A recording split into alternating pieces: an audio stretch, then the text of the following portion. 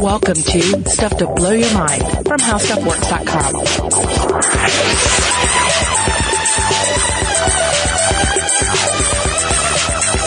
Hey, welcome to Stuff to Blow Your Mind. My name is Robert Lamb. And I'm Joe McCormick, and this is going to be the second part of a two-part series on the weird history of electricity. Different than the history of electricity you might have learned about in school with the invention of the various different technologies. Here we wanted to focus on the strange social and psychic undercurrents, if you will, of the development of electricity in human society and knowledge. Yeah, kind of the midlife crisis of human culture's understanding and attitudes towards electricity as it goes from pure mystery to the mundane. So if you haven't heard part one, before you listen to this episode, you should probably go back and listen to part one. But if you don't care about coming in the middle of a conversation, and you're here, then that's fine. Yeah, I mean, a lot of the stuff, a lot of the episodes that we discuss are going to, they can stand on their own, but we do highly encourage you to check out part one. Okay. So I'm going to start in a kind of counterintuitive place for this journey of psychic electricity. And that's with the English writer and poet Thomas Hardy. Oh. So you probably remember him from writing extremely depressing novels that you had to read in high school. You know, The Return of the Native, Mayor of Casterbridge. Mm-hmm. What did you have to read in high school? Ooh, I guess it was Casterbridge. That's the one that I feel like I'm most familiar with. Yeah, or you might have read his poems like The Darkling Thrush, which is one of my favorites, and it contains these lines. This is one of the stanzas of The Darkling Thrush. The land's sharp features seemed to be the century's corpse outleant. His crypt, the cloudy canopy, the wind his death lament. The ancient pulse of germ and birth was shrunken, hard and dry, and every spirit upon the earth seemed fervorless as I. Oh, so it's kind of bleak. Yeah, but so he's talking about something that happened in the past century. Yeah. I think one of the early names of this poem before it was called The Darkling Thrush was something like the corpse of the past century or something like that. And this was written around 1900. And the end of the 1800s. So what happened? What happened to our fervor during the century he spoke of? I don't know exactly what dissipation of spirit Hardy was referring to, but here's a stab that I'd like to think had something to do with it. It might have had something to do with electricity. And so there's a great Thomas Hardy quote it's quoted in one of the papers we're using as a source on this episode, which is, Life, Death, and Electricity by Nicholas Ruddick. And this was a great paper, by the way. Yeah, this was really good. And it's, I think this one's available out there for everyone to read. Yeah, and, it chronicles, a lot about the developments of electricity in the late 1800s leading up to the execution of William Kemmler, which we started the last episode with, and we'll get to later in this one. But it tells the story of how Hardy was, quote, attending an electrically lit evening church service in London in May 1890.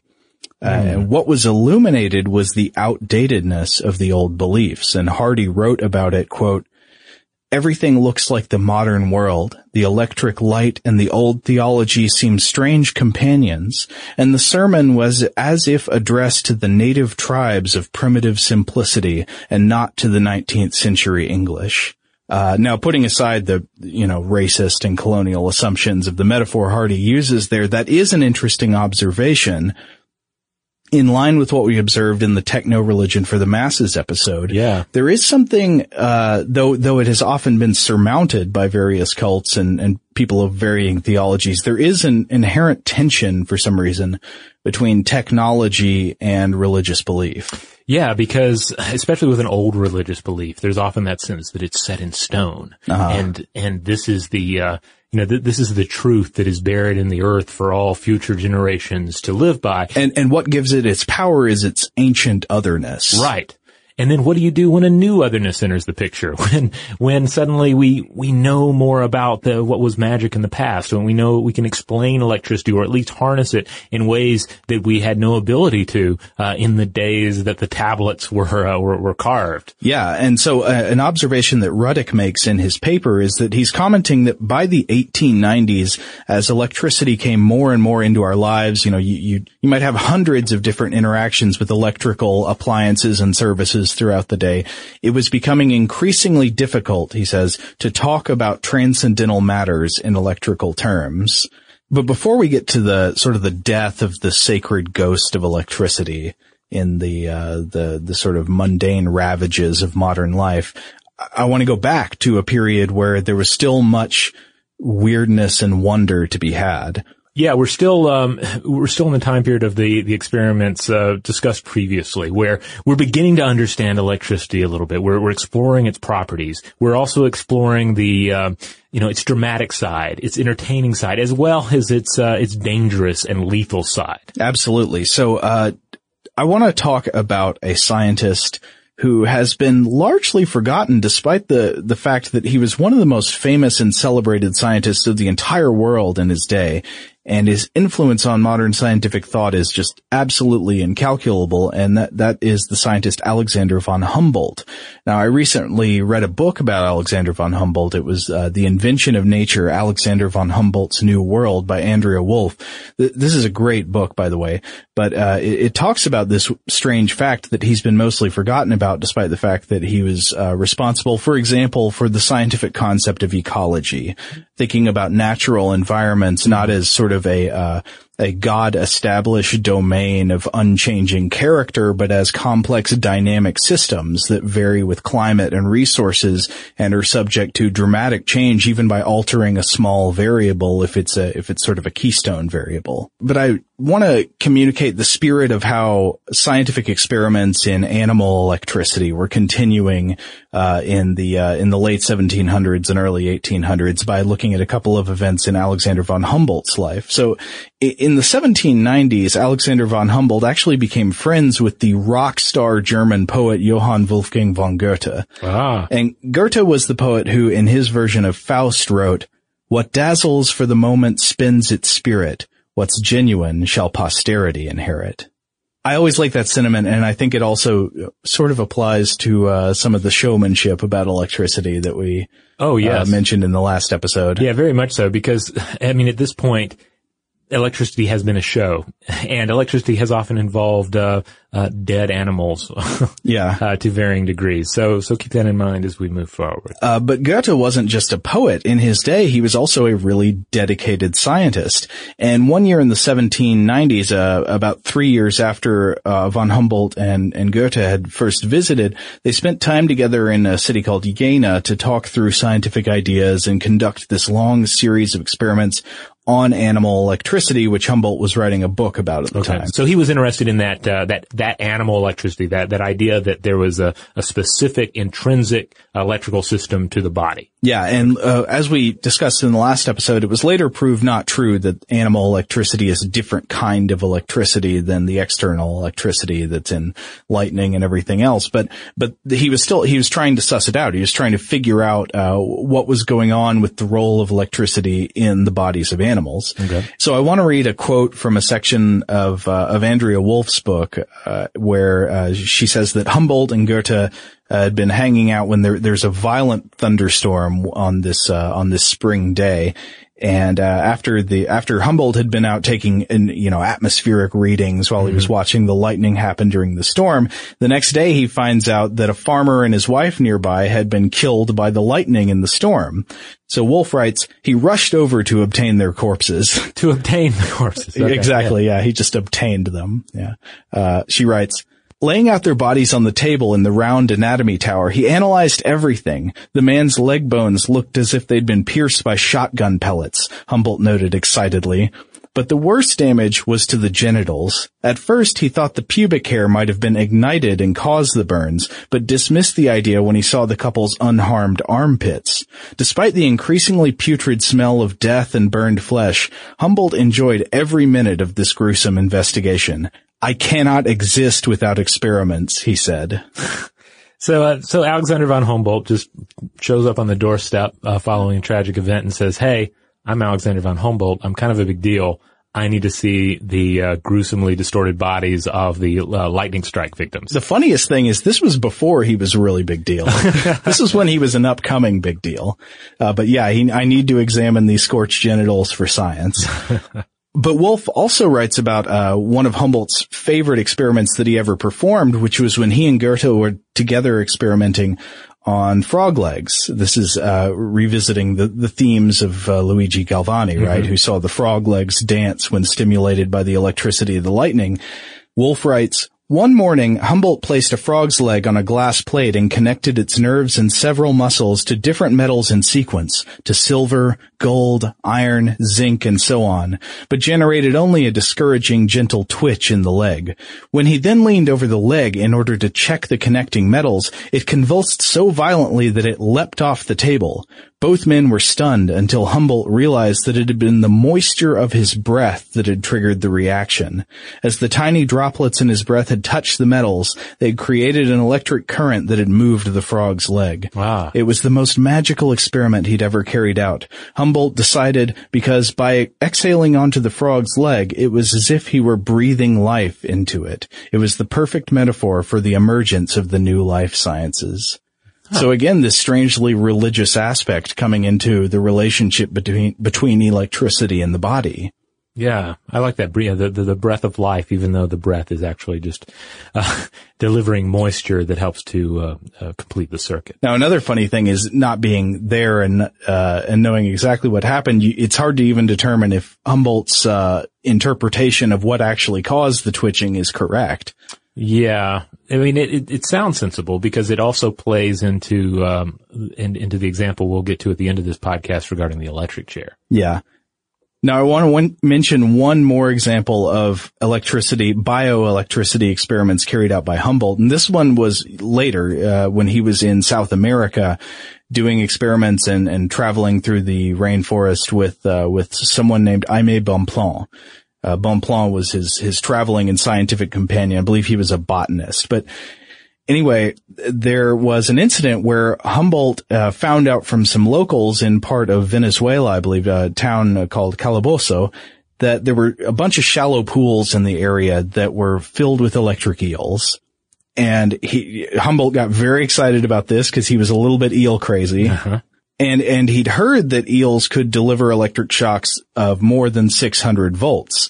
But then he's got a problem, right? So if an eel can deliver a shock of more than 600 volts, how do you catch it? Right. Especially since, as Wolff notes, the eels in these pools were buried in the mud at the bottom of the pools. So how do you get them out? Well, some of the locals came up with an idea. They said, we'll round up a whole bunch of horses. And so they rounded up a bunch of wild horses from the nearby prairies, and they drove the herd into the pond. So they had these wild horses stomping in the mud that had electric eels in it. And I want to read another section from Wolff. She writes, "As the horses' hooves churned up the mud, the eels wriggled up to the surface, giving off enormous electric shocks. Entranced, Humboldt watched the gruesome spectacle. The horses screamed in pain, the eels thrashed beneath their bellies, and water's surface boiled with movement. Some horses fell, and trampled by others drowned. Over time, the strength of the electric shocks diminished, and the weakened eels retreated into the mud, from where Humboldt pulled them with dry wooden sticks. But he hadn't waited long enough. When he and Bonpland dissected some of the animals, they endured violent shocks themselves." And then she goes on to describe how for hours after this, they were just doing experiments on the eels, touching an eel standing on metal, touching an eel standing on clay, touching an eel and touching each other, both touching eels and making out a little bit. It almost sounds like that's part of it. Again, there's this strangely sexual element to the union of sharing the electrical kiss, the kiss of Venus. But Wolff concludes this section of the book by talking about how Humboldt began to think about electrical forces, the forces that, she writes, variously created lightning, bound metal to metal, and moved the needles of compasses, all flow forth from one source and all melt together in an eternal, all-encompassing power. I like that. That's a very poetic and kind of supernatural, but scientifically grounded, if you will, view of electricity. Yeah, and I get the impression from this book that Humboldt was not a very religious guy, yet here's this, I mean, he's not invoking supernatural entities or gods, but he is talking about it in this kind of vaulted spiritual language. So again, it's blurring these lines. Yeah, I mean, because they're standing on the edge of the unknown, right? And they're contemplating the unknown, allowing themselves to be shocked by the unknown. It's like any given astronomer, you could have the most atheistic astronomer possible, but if they're engaging with the night sky and viewing up at the cosmos, they're going to be likely overcome by the wonder of the cosmos in some form or another. Oh, yeah.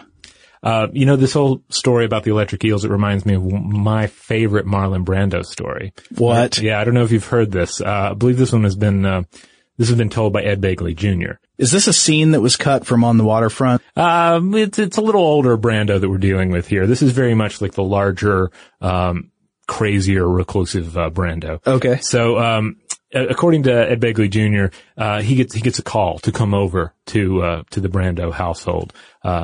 He doesn't know what it's going to be about. He drives over, presumably in an electric car, right? And, he comes inside and, Brando asks him, he says, "Hey, could I get a bunch of electric eels and power the house?"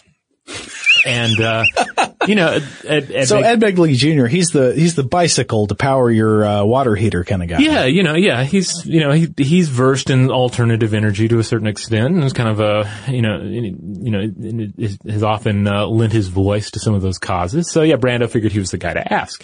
And so Begley's kind of taken aback, but he says, I don't think that would be possible. I don't think it would work. And indeed, it's difficult to try and power anything with an electric eel because for one thing, Now why? Well, for a number of reasons, but you'll see aquariums where they have like a little Christmas tree in there, and the electric eel will cause the tree to light up periodically. But the eel does not emit a continuous, amount of voltage. It's just, quick shocks here and there. Right. So it would be one of those things where if you try to engineer a system that uses the electric eels, you'd quickly out-engineer yourself and realize you're better off, using some other form.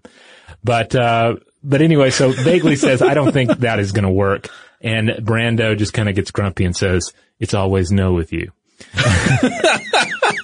So I love that story because it's just a great Brando story and a great, electric eel story. Did he point a gun at him? Tell me true. Maybe. I don't know. But at any rate, it was like the audience was over at that point. It's like, all right, Begley, you've turned me down here on this electric eel business that I had a lot of hope built up for. So just go. Just go. Don't tell me no to any more of my dreams. Like you've disappointed the King of Spain or something. Yeah. Well, so as you can see from the stuff we've been talking about, experiments about electricity didn't stop in the mid-1700s, where we were talking about a bunch of the experiments in the last episode. They continued into the turn of the century, the early 1800s, and it also wasn't just the known scientists of the age who experimented with electricity. One of the weirdest stories I came across is a story about Percy Shelley. Old P.B. Shelley, the poet, the author of, what might you best know him from? Maybe Ozymandias. Yeah, I would imagine that's probably the most famous, Look on my works, ye mighty in despair. Mm-hmm. But actually, you might know him best for being the husband of Mary Shelley, who wrote Frankenstein. Right. And we talked in the last episode about the impression made on Mary Shelley by the lecturers in electricity and how that might have led to ideas in Frankenstein. But her own husband might have also inspired some of these scientific terrors, because there is a story that when he was young, Percy Shelley was learning about electricity during his schooling and his tutoring, and he wanted to experiment. He wanted to do some electrical experiments, and he ended up mainly these experiments were shocking his sisters.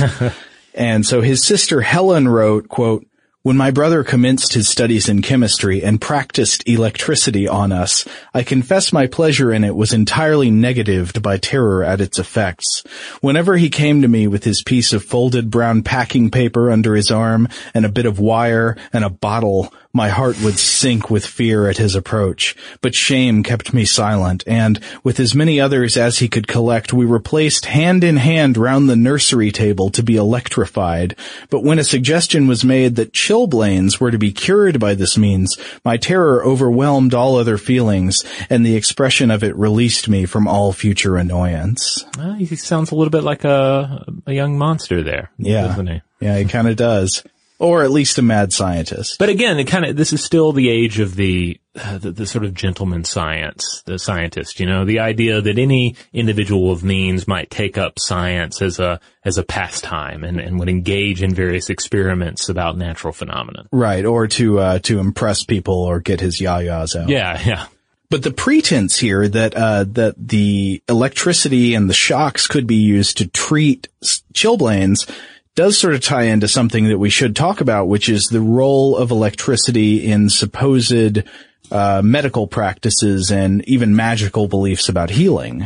Yeah, this is a fascinating area because, on one hand, there's the obvious role that electricity plays in modern medicine and in the advent of modern medicine. Yeah, you might think about defibrillation. Yeah, or even stuff as simple as being able to use electric lighting during a surgical procedure or electrical cauterization tools during surgery, stuff of that nature. Like, it really ends up playing a role in so many different facets of modern medicine. Uh-huh. But yet the idea that electricity in and of itself has a healing property to it, this ends up carrying a great deal of cultural weight during the time. Sure. Well, you don't have to invoke medical principles to make the assumption that there's some kind of power in the electrical fire that has healing potential over the body. There's always been the idea of forces of nature like light and fire as cleansing agents. And I think for many people, electricity took on some of these same elements. There was one claim I read in a book called Witchcraft, Confessions and Accusations, edited by Mary Douglas. And according to a claim in this book, in one case, the Bangwa people of Cameroon took a child who was believed to be a witch, and what they did to cure the child's witchcraft was sent the child into an electrified region of the country in the south under the reasoning that a few months of exposure to electricity would cure the child's witchcraft. Okay. Well, it seems plausible. Because as we've touched on before, like throughout history, humans have been encountering electricity in one form or the other. If not lightning on the hillside, then presumably just the static discharge that occurs when you shock somebody. And this was something that interested me. I can't help but wonder why we don't see more examples, particularly related to this interpersonal discharge of static electricity, at least as a way to explain certain folk beliefs and magical superstitious beliefs. Because at heart, that's a very it's the same principle as two individuals touching each other while dissecting an electric fish, right? There's this spark, sometimes visible spark between two people. That is, it's the literal embodiment in reality of a thing that's often imagined in magical thinking. In magical thinking, there's often this sense of supernatural contagion where you can pass the properties of one thing onto another thing by touching. Yeah. And that's generally not true. It's not true that you can gain the virility of a boar by touching the boar's tusk to your head or something. But you can confer electric charge by touching. Yeah. And this is demonstrated over and over in these public lectures we talked about in the last episode. Yeah, it's also interesting. I want to mention that according to the Electrostatic Society of America, that's a thing. Yeah, and this was actually mentioned in a blog post at improbable.com.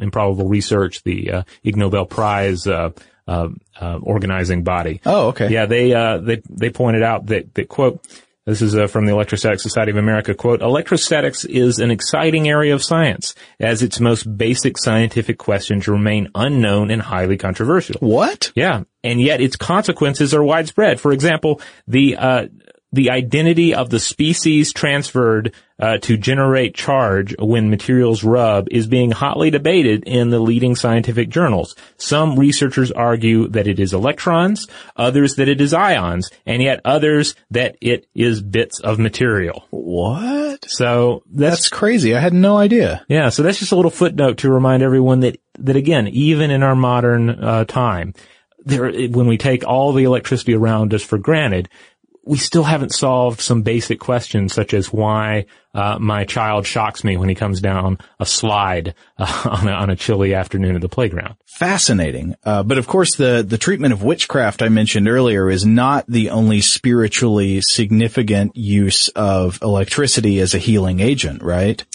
That's right.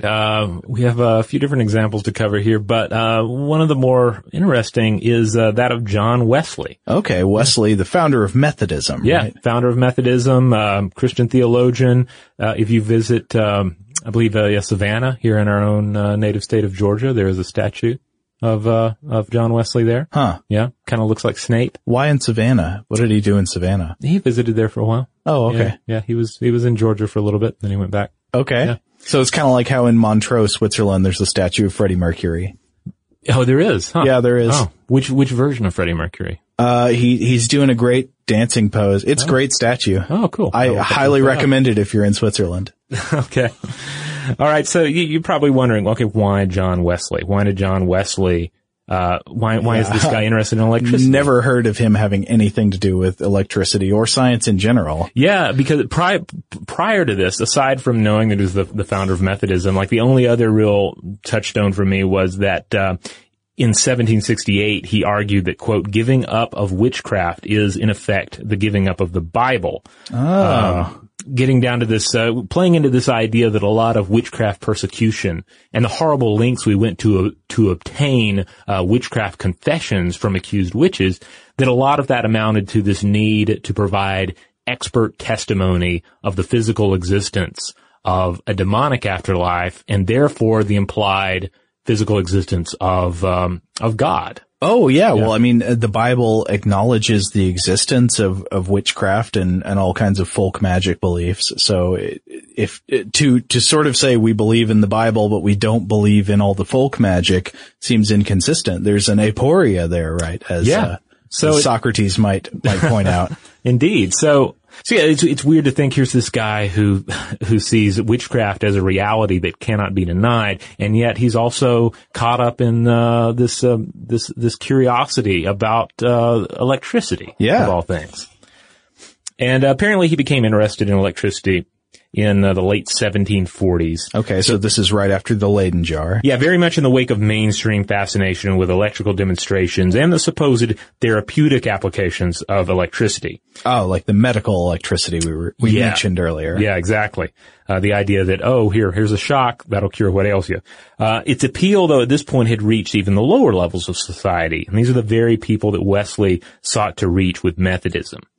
And this whole interconnectivity of Wesley's, spiritual purpose, if you will, and his interest in electricity, it's apparently an area that historians have only recently begun to really dig into. Huh. And that's according to, again, electrical historian extraordinaire Paolo Bertucci, who wrote a wonderful article titled "Revealing Sparks: John Wesley and the Religious Utility of Electrical Healing." Bertucci describes him as an electrical supporter who combined moral instruction and natural philosophy. And of course, he wasn't the only person to do this at the time, but Wesley demonstrated the healing power of electricity to further Methodism, not electricity, not science, certainly. Right. So this was yet another religious technology in service of religious or spiritual goals. Exactly. Like it plays right into into some of the issues we discussed in the techno-religion episodes. He used electricity itself as a demonstration of God's power, both as a benevolent force and as a damning force. So both sides of the God coin, right? The the wrathful God and the benevolent God. Yeah, she writes, quote, "As signs of God's wrath, electric manifestations gave humans a glimpse of the terrifying prospect of eternal punishment. At the same time, it was because of divine benevolence that the power of the electric fire was available to humankind as a healing agent." It's the magical carrot and the magical stick combined in this natural phenomenon. Yeah, she says sparks revealed the divinity. And this really interests me in light of that quote I read earlier about witchcraft, because Wesley supported the persecution of witchcraft for much the same reason as he's interested in demonstrating the power of electricity. The confessed witch revealed the demonic, which in turn revealed the divine, and here he is revealing the powers of electricity in order to reveal the divine to the onlooker. Demon in one hand, spark of electricity in the other. That's great. That's great. You know, I also can't help but think of the touch the screen era of TV evangelism. I don't know what you're talking about. I've watched my share of TV evangelists. The idea that you would physically touch the screen in order to interact with the healing powers that were being demonstrated by the TV evangelist. Wow. And in doing so, you're going to feel, some of that static discharge on the screen, right? So to what extent is that playing into religious electricity in a more modern sense? That's interesting. That makes me wonder if that scene in Poltergeist is parodying the spiritual power transferred through the screen by touching. Maybe so. I've actually never seen these TV preachings, but it makes me think about a principle that often gets brought up on another podcast. Do you ever listen to the podcast Sawbones? No, I'm not familiar with it. Oh yeah, they're great. It's a husband and wife team who are really fun, and they talk about basically some of the worst parts of medical history. So all the bad cure-alls and treatments that have been used throughout the years that didn't really help people very much at all. And one of the things they often talk about is the it did something principle. So a fake treatment that doesn't actually treat people is more likely to be accepted as effective if it at least causes some kind of noticeable effect, even if it doesn't cure you. Yeah, even if it's discomfort, right? Then you feel like, oh, it's doing something. I feel it. I feel the shock. Yeah. Exactly. And that's what I'm thinking about with the shock here. If somebody can charge up a friction generator and give you a shock of static electricity from it, you'll feel it. And even if you don't know exactly what's going on, how exactly it's supposed to work, what is the method of action inside your body, you at least felt something happen. That was real and it was powerful. And pain sort of, in our minds, I think pain equals reality. We accept when something painful happens that something important has happened. Right. And so I can easily see this kind of principle acting on the use of medical electricity in the 1700s. Even if it wasn't really working to cure a lot of things, it was doing something. Yeah, and hey, if you can combine pleasure and pain into the same package, then you have a product that can likely really resonate with the people out there. Oh, and that certainly ties into another aspect of the electrical treatments of the time, which would be electrical quackery, very often having to do with sex.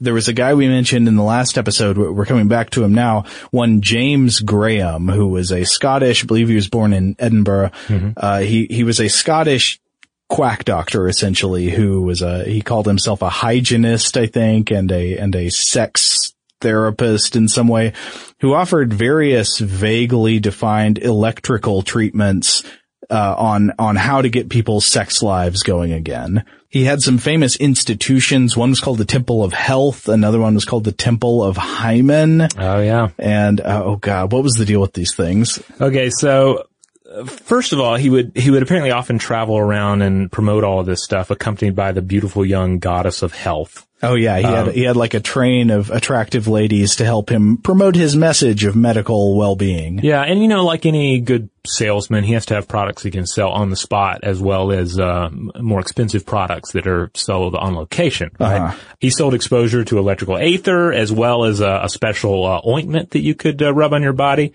And wait, what was the ointment? It was nervous ethereal balsam. Oh, good. Yeah. You want to keep some of that around. It's like bag balm, except for, sexual purposes. Yeah, but he also sold access to his special electrically powered sex bed, right? Yeah, if you visited the Temple of Hymen, which he opened in 1781, couples with marital or sexual problems could test out the celestial bed for a mere 50 pounds a night. Okay. So we're talking about a 12 by 9 foot bed. It has colored glass columns, mirrors, of course, erotic paintings, flashing electrical lights, organ music, and perfume. Huh. Yeah. It reminds me a little bit, my wife once shot, some pictures of the inside of, Kenny Rogers' house, when he lived up, I think in around Athens. Georgia, he had a house. He had bought this antique bed from James Graham. No, but he did have apparently a lot of mirrors in the bedroom. Like a disturbing amount of mirrors in the bedroom. And that's the kind of thing you would get out of the celestial bed. Well, you know what they say in The Gambler, the best you can hope for is to die in your sleep, so. Yeah. Well, there you go. And if you're going to die in your sleep, there might as well be a lot of electrically powered flashing lights there as well. Yeah. You got to know when to hold them. Yeah, one more interesting comment on Graham from Bertucci, actually. She writes that he didn't, now in contrast to some of these other electrical healers, which would shock you for health, Graham, quote, exploited the fashion enjoyed by electricity as a further extravaganza for his healing center. Okay. The largest electrical apparatus in the world, he called it, was on display, rather than in use in the temple where electrical vapors wrapped up the patients. And this is a quote from his materials, gently pervading the whole system with a copious tide of that celestial fire, fully impregnated with the purest, most subtle, and balmiest parts of medicine, which are extracted by and flow softly into the blood and nervous system with the electric fluid or restorative ethereal essences. Well, I don't know to what extent he was using any kind of electrical technology. He was giving them some electrical vapors. Yeah, aside from using electrical lights on the celestial bed, I don't think you've really organ music. Yeah, organ music. Yeah, but otherwise, he has to be the biggest scam artist by far that we've encountered in these episodes. Now, again, that was around 1781. We'd have to wait a good century, though, for the electric vibrator to become a reality, an actual use of electricity to directly deliver sexual pleasure. And we got it finally thanks to Dr. J. Mortimer Granville. Now, previously, one had to rely on George Taylor's 1869 steam-powered manipulator or the hand-cranked Macura's blood circulator, all in the name of treating supposed bouts of hysteria with a healthy dose of orgasm. Yeah, and these are not products that you would necessarily go to the store and buy to use at your own leisure in the privacy of your own home, but more something that would kind of be prescribed for you by your doctor. Right. Which sounds like it takes some of the happiness out of it. Yes, I would think so. Okay, so now we've talked about electricity in the body, strange healing characteristics, but also we need to talk about electricity, the occult, the esoteric, and the spiritual in the sense of spiritualism. Yes. Because John Murray Spear also was into some electricity, some science. Yes, listeners to our Techno Religion may remember him as the individual whose followers built the electric messiah. Yeah, so he was a progressive radical of the 1800s. He was an abolitionist. He was for a lot of progressive political causes, but he turned in the middle of the 1800s into a spiritualist leader, meaning he was a guy who claimed to get messages from the spirit world, and they detailed lots of plans for him for sort of ungainly projects that he got his followers to carry out on his behalf, including the construction of the new motor. That's the thing we talked about. There was a vaguely described machine messiah to herald the dawn of a new age by being a perpetual motion machine and changing the human of the past into the new man. Yeah, I think we described it before as looking like if a Dalek and a coffee table bred and produced offspring. That's what this would be. That's pretty much it. But he also had some interesting interactions with the science of electricity, and this would have been later than what we were talking about before, almost a century later. So this would be in the 1850s. In The Remarkable Life of John Murray Spear, agitator for the Spirit Land, the author John Benedict Buescher mentions several cases where the beliefs of the mid-19th century spiritualists in America included spiritual significance of electricity. So one associate of Spear's, who was a medium and spiritual healer named Elizabeth French, had been, quote, an electrical experimenter ever since she was young, trying to revive victims of lightning strikes and drowning by the action of certain rude batteries, in the construction of which I, even then a child, endowed with strong tendencies in that direction, was myself the mechanic. Oh. That was Elizabeth French speaking there at the end. And she later on partnered with, so she's trying to use batteries to bring people back from the dead. Pretty good. She partners with Spear for electrical experiments in augmenting spiritual potential. So communicating with the spirit world, they're saying maybe we can use electricity to amp up somebody's ability to communicate with the spirits. And this included Spear trying to control and influence the spirits with the aid of a suit of armor made out of copper and zinc batteries. Yeah, and we were talking about this. We're not sure if this is exactly the same outfit or a different one. But the book also mentions that Spears had one Isaac Hedges, who was a St. Louis magnetic spiritualist, had him craft, quote, a wizard suit from minerals, metals, and stones, which he wore during his experiments. And the suit itself connected to a battery, which supposedly boosted his personal electromagnetic field. That's crazy. I mean, a wizard suit made out of batteries. Yeah. It's too good. And Spear, he didn't stop there. He also proposed creating telepathic towers. I can't remember if we mentioned this in the other episode, but he wanted to create a worldwide network of telepathic towers, which would each, quote, constitute a grand focus of magnetic and electric influences. And this would enable a sort of broadband spirit medium channeling, and worldwide communication. So they'd have operators who were spirit mediums who'd use the electricity generated by the towers to channel the voices of the spirits back and forth between each other around the world, and it would be faster than the telegraph. You know, what's fascinating about this point in the timeline we're exploring is that we're really looking at the enthusiastic supernatural employ of current electrical knowledge. Yeah. So on one hand, you have this push towards the mundane, and this is really the area of like the midlife crisis, I feel, with the supernatural qualities of electricity, where you see the portions of the populace going in just a really extreme, magical, direction with it. Which is crazy because even at this point in history, we're starting to get a much better understanding of how to harness electricity for utterly mundane purposes. Just how to make the machines that make our lives more convenient. Yeah, like I feel like we're at the point in a Scooby-Doo cartoon where the villain in the ghost costume is apprehended and they're about to pull the mask off. Meanwhile, John Murray Spear and some of the other individuals we're discussing here, they are pointing at the culprit and saying, no, that is really a ghost. Right. It is not old man Blavatsky. Right. But speaking of people named Blavatsky, that gives us a good transition to one last thing about spirituality and electricity, which is the theology of electricity that came through in various forms of Western esotericism. Yeah, there's a great paper on this that's out there titled The Esoteric Uses of Electricity by Nicholas Goodrich Clark, which I highly recommend looking at if you want a little more on this particular area. This last thrust of electrical spiritism. So what does Goodrich Clark have to say about the electric theology? Well, he discusses a few different individuals. He discusses leading theosophy proponent Madame Helena Blavatsky, who believed in electricity as, quote, an animating soul-like force or fluid. Oh, we've seen that kind of idea before. Mm-hmm. And of course, she also preached the power of the third eye and the pineal gland's role in modern man as an atrophied vestige of this organ of spiritual vision.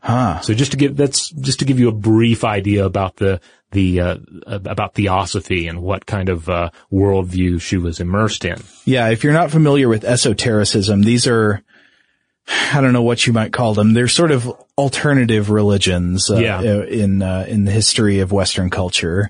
Yeah, new religious movements for sure, but theosophy one that maybe didn't hold on as well as some of the others that cropped up. Goodrick Clark also points to scholar Ernst Benz as having identified the quote theology of electricity amongst a group of 18th century Swabian theosophers. He claimed that the, quote, discovery of electricity and the simultaneous discovery of magnetic and galvanic phenomena were accompanied by a most significant change in the image of God, and that it led to a, quote, completely new understanding of the relation of body and soul, of spirit and matter. Now, how does that play out? What does that look like? Basically, basically what we're looking at is all this new information about electricity is coming out, and there are individuals who are, instead of saying, I wonder how that casts new light on my understanding, or they're thinking, oh, well, that's something that exists separately from my religious understanding of the world. They're like, no, this is the path. Let's pour all of our spiritual gusto into this new electrical format. So if the electricity is the frontier of future science, this could be the kind of religious thinking that says, no, we're not going to ground our religious ideas in the past, we're going to ground them in the future. Yeah. It's kind of, this is a time of huge change. And what do you do when the world changes and you have either an old set of beliefs, or you sort of cling to that mode of belief? Like you either have to say, no, that's BS, keep that away from me and keep it out of the school books, or you say, yes, bring it here, let me incorporate it. Yeah. We've looked at plenty of examples where, a religion's ability to incorporate new scientific understanding is certainly a healthy thing. It doesn't always lead to sort of fringe belief systems. Well, it's funny now that we think about electricity as just utterly uncontroversial religiously. Right. There are so many scientific ideas that do come into conflict with religious ideas about, for example, cosmology and the origins of the universe, ideas about biological evolution, ideas of geology conflicting with the literal reading of some holy books. Right. You see these pretty often, but electricity seems just utterly theologically neutral, but that hasn't always been the case. Yeah, it's in the same way that it's difficult for us to imagine this time when electricity was new and exciting. It's hard to imagine its newness and its excitingness, having an impact on modes of religious belief. Another example that, Nicholas Goodrick Clark, draws on is that of Austrian occultist, racial political theorist, former, monk, and also the founder of Ariosophy, as well as a pretty notable anti-Semite. This is Lanz von Liebenfels.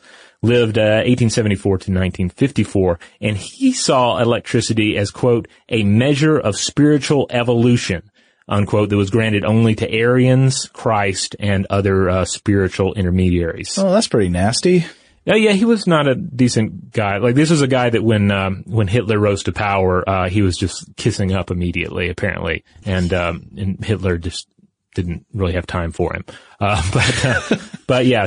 was not a pleasant guy. So as far as we know, Hitler didn't buy into his, electrical theological positions. No, based on what I was reading here, he really had no interest in it. But Lanz was one of these guys who was like, yes, what you're preaching fits perfectly with what I'm selling.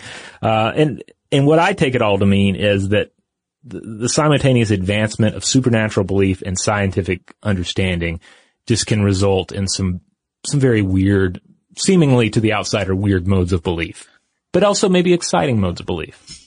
Okay, but here I think it's time to arrive at the final stage of the transformer step down of the spiritual power of electricity. Yes. The metaphor you mentioned in the last episode, because something starts to happen, especially in the second half of the 19th century, we might say, where electricity is losing a lot of its psychic, spiritual, and symbolic power. It's becoming less and less incorporated into, transcendental language and metaphor.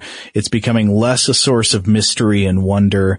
and more something that resonates with what Thomas Hardy said in the quote we talked about at the beginning of the episode. It highlights something very natural and mundane in contrast to that classical sense of holy otherness. Yeah, it's 2 a.m. at the nightclub. Lons and Spear are both still dancing desperately to keep the party going while other individuals are going home. Yeah, and so I want to use just one, I think, pretty perfect example of this. So it's December 27th, 1879, and you have just received your copy of the Scientific American Supplement, and you're leafing through it, and it features on one page an invention by one M. Defoe, which was an electric horse bit.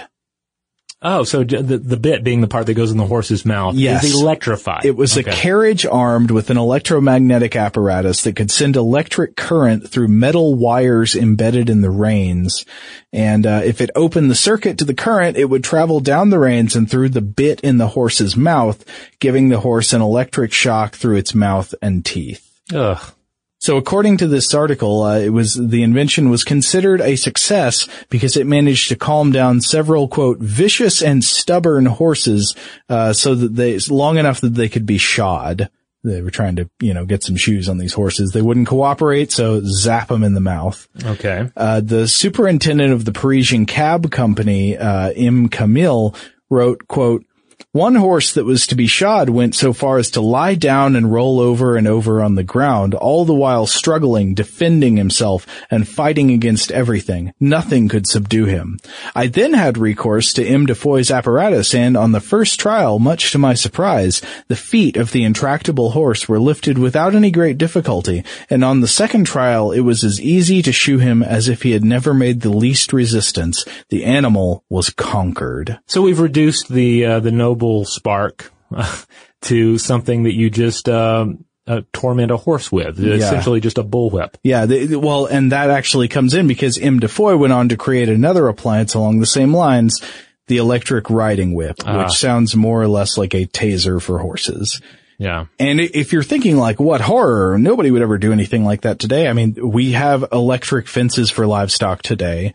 There are shock collars for animals. So, I mean, using electricity to control and tame wild animal instincts is something that is now a grand tradition. It's not a very pretty one. We don't like to think about it. It doesn't seem like a nice thing to do, but it's a thing we do with the electric fire that used to be such a cosmic mystery. Yeah, and, also when it comes to taming horses, not every method is that, lovable and horse whispery. Right. So. But this begins to get at something that really comes through in an essay we mentioned in the last episode, and we're going to refer to again now, by Nicholas Ruddick, called Life and Death by Electricity in 1890, The Transfiguration of William Kemmler.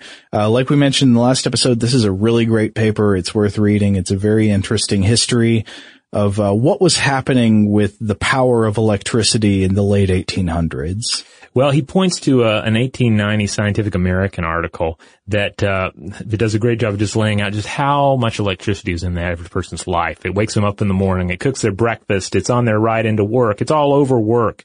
When they go to church, there are electric bells. There's an electric organ. And on up into your death. When you die, an electric apparatus is used to carve your name into a tombstone. So we give it this enormous power over our lives, right? It's used in medicine. It can kill. It can be a communication technology, and yet at the same time, it has lost its spiritual and symbolic luster, hasn't it?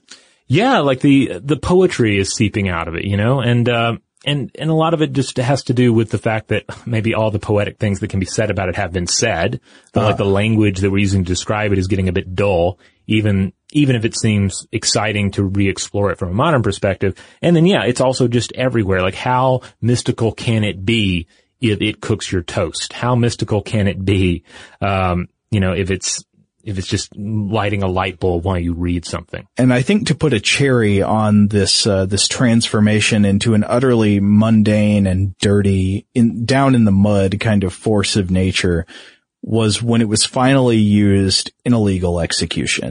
Yes. Which again brings us back to William Kemmler, first man executed by electricity under the world's first electrical execution law, New York State, January 1st, 1889. And like the history of this is really interesting. For instance, just how did we come to the point where that was even on the table? Well, yeah, why? Yeah. Why use electricity? Well, apparently the key arguments for this were coming from prominent supporters in Buffalo, New York. And that's because Buffalo was really close to Niagara Falls, and there was a lot of hydroelectric work going on there. The dam, they began the dam there in 1886. And so they considered themselves to be on the cutting edge of technology. It's like the Silicon Valley of the day. And so in particular, you have one, Dr. Albert Southwick, who was lobbying, with New York State representatives for electrical execution. Why? With the state Senate. That's crazy. Yeah. It sounds like, for instance, if Silicon Valley big shots were lobbying for execution by virtual reality or maybe streaming video today, right? Like, can you imagine where they're saying, hey, we got this technology, why aren't we using it to kill people? Right. Death by social media. Yeah. So, but they had some core arguments for it. They said that, all right, this is a humanitarian advancement. Forget hanging. Hanging has all of these horrible associations with the past, particularly with America's past. Right. Let's move beyond it. Let's use something new and exciting to kill people, that has less weight to it. I think there was inherently some sense that low-tech things were less desirable. Yeah. Like it didn't even have to be that it caused less pain. It was just more dignified to be killed by this apparatus of science and technology rather than the creepy lo-fi image of a hangman's noose. Yeah, and they also added that, hey, if you're going to hang somebody, something might go wrong. You have an accidental beheading that takes place, or if you're actually doing a beheading, could be an arterial spray. This is hygienically sound. It is very scientific. The electric chair is. Yeah, the electric chair is the hygienic, scientifically sound way to go.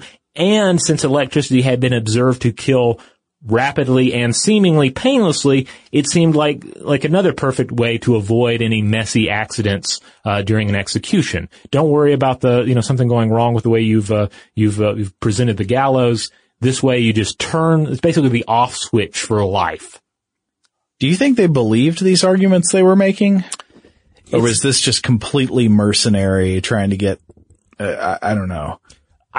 I get the sense that they believed it, in the sense that, there was data to support it. I mean, even just reading over what I just heard, it's like if you're already on board with the idea that criminals must be executed, then the most humane argument within that mindset is, well, let's make it painless. Let's make it quick. Let's make it hygienic.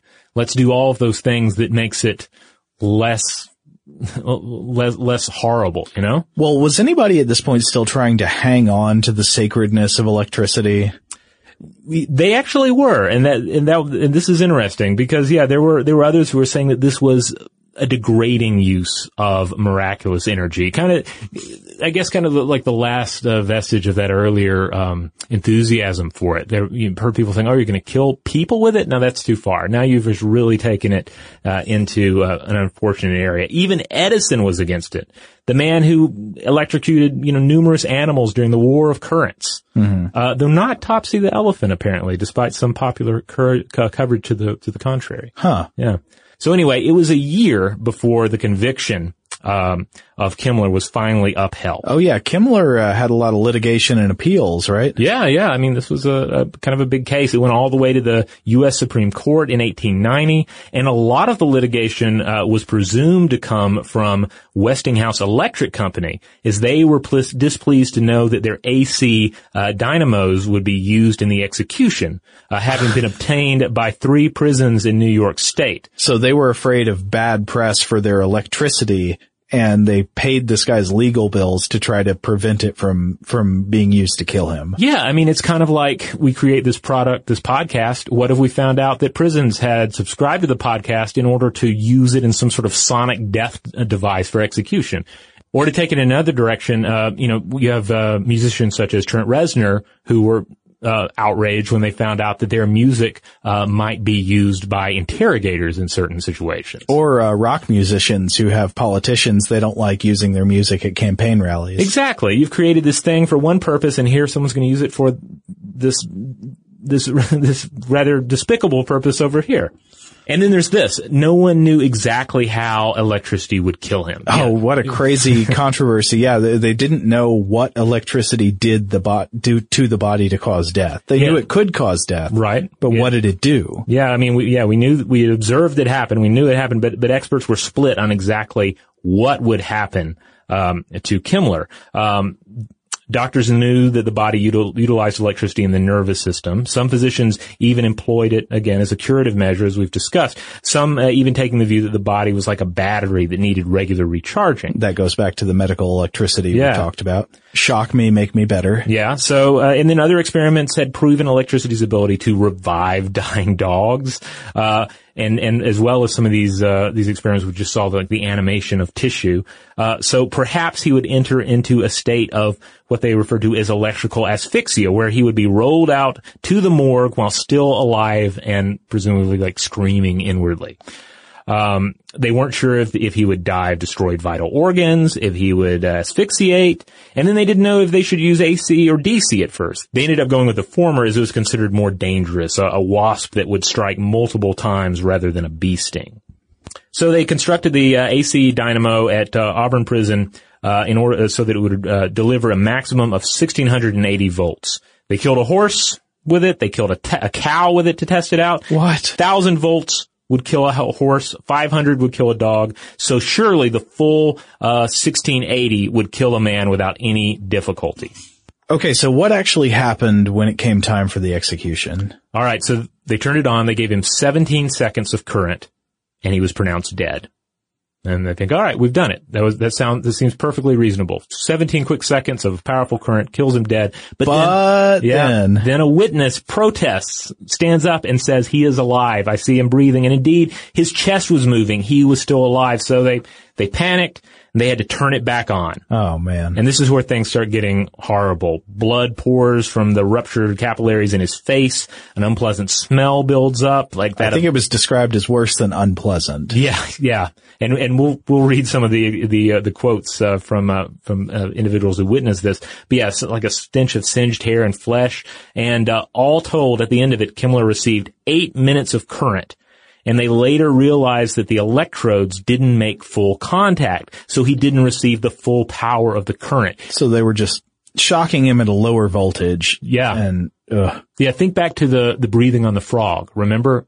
Breathing the moisture of one's breath onto the frog, and it was enabled, full contact to be made with the electrodes on the frog. Similar here. They say if Kimmler had sweated more, or if they had greased him up or something beforehand, that would have made the difference. But instead, they just end up roasting him at a slower rate with a lower voltage. So, yet again, this sounds kind of like the definition of cruel and unusual punishment. Yeah, exactly the opposite of everything they'd preached about a swift, hygienic death. In fact, we have a few quotes from it we're going to read from you now, and this is from Kimmler's Death by Torture. That's the headline, New York Herald, August 7th, 1890. Men accustomed to every form of suffering grew faint as the awful spectacle was unfolded before their eyes. Those who stood the sight were filled with awe as they saw the effects of this most potent of fluids, which is only partly understood by those who have studied it most faithfully, as it slowly disintegrated the fiber and tissues of the body through which it passed. The heaving of a chest, which it had been promised would be stilled in an instant peace as soon as the circuit was completed, the foaming of the mouth, the bloody sweat, the writhing shoulders, and all the other signs of life. Horrible as these were, they were made infinitely more horrible by the premature removal of the electrodes and the subsequent replacing of them for not seconds but minutes until the room was filled with the odor of burning flesh, and strong men fainted and fell like logs upon the floor. And all this done in the name of science. Yeah, so quite a spectacle, and again, quite the opposite of what everyone was promised with this. And then, of course, they ended up doing an autopsy. They found that the small blood vessels between the brain and the skull, that all the blood was like charcoal, but not burned to ash. But the fluid had been evaporated. Ugh. And the skull itself had been badly burned. So, yeah, all these gory details made it out into the press, and it was kind of a PR nightmare for for the electric chair's first entry into the modern world. And I think Nicholas Ruddick is making the point in his paper that this is the death blow to the sacred spirituality of electricity. All of the mystery, all of the metaphorical sense in which it embodied virility, fertility, spirituality, the great unknown, the power of the universe, the power of God, whatever it was that you thought was imbued in this force, it was kind of all gone by this point. Yeah, we've taken this divine energy and we've imperfectly tamed it. We've tamed it, but then in trying to utilize it poorly and barbarically. For just the most base purposes. Yeah. And again, needlessly, it's not like we didn't know how to execute people beforehand. I mean, again, you can certainly give credence to these cases that we needed a more modern, hygienic, and dependable means of carrying out these sentences. But it's hard to argue that too much in the face of the results there, those minutes and minutes of roasting electrocution. Yeah, but it also, Ruddick points out, wasn't just this barbaric use of electricity. It was also something about the familiarity. He comments that by the 1890s, as electricity came more and more into our lives, he says, quote, "It was becoming increasingly difficult to talk about transcendental matters in electrical terms." And I think that's really saying something. To me, that suggests that there's something, we sort of alluded to this earlier, but about holiness itself, the concept of holiness and mystery, that is the same as strangeness and otherness, and familiarity with a thing is death to a sense of the holy and the sacred about it. Yeah, again, if it's cooking your toast, it's hard to find the divine in it. Of course, then again, I often think about how that's a lot of what we do on this podcast is exactly challenging that impulse. That's true. Yeah. Rediscovering the divine. Exactly. I often want to take a thing that's familiar and make it strange again. Yeah. To revisit something that we might think of as being utterly mundane and rediscover what's fascinating and very unsettling and weird about it. Absolutely. So maybe in these episodes we've helped you, find something strange and fascinating about that very force that cooks your Eggo waffles. Hopefully so. This episode not paid for by Eggo. Yeah. So there you have it. The role of the transformer is complete. The spiritual has become the mundane. And if you want to check out more about this topic, be sure to check out the landing page for this episode at stufftoblowyourmind.com. We'll include links to related content, links out to that How Stuff Works article about electricity, to some of the sources we've used in researching the episodes as well. And you'll also find other podcast episodes. You'll find blog posts. You'll find videos. You'll find links out to our social media accounts such as Facebook and Twitter. We're Blow the Mind on both of those. On Tumblr, we are Stuff to Blow Your Mind. And hey, wherever you listen to us, if you listen to us on iTunes or Stitcher or Spotify or any of the really cool platforms that are rolling out seemingly every week, be sure to give us a little love there if they have the ability for you to do that. If they have some sort of a rating system, review system, give us some love. It helps support the podcast. Yeah, it's the easiest way for you to help the show. And if you want to get in touch with us with any feedback about this episode or other recent episodes, or give us your favorite story or anecdote from the weird history of electricity, you can email us at blowthemind@howstuffworks.com.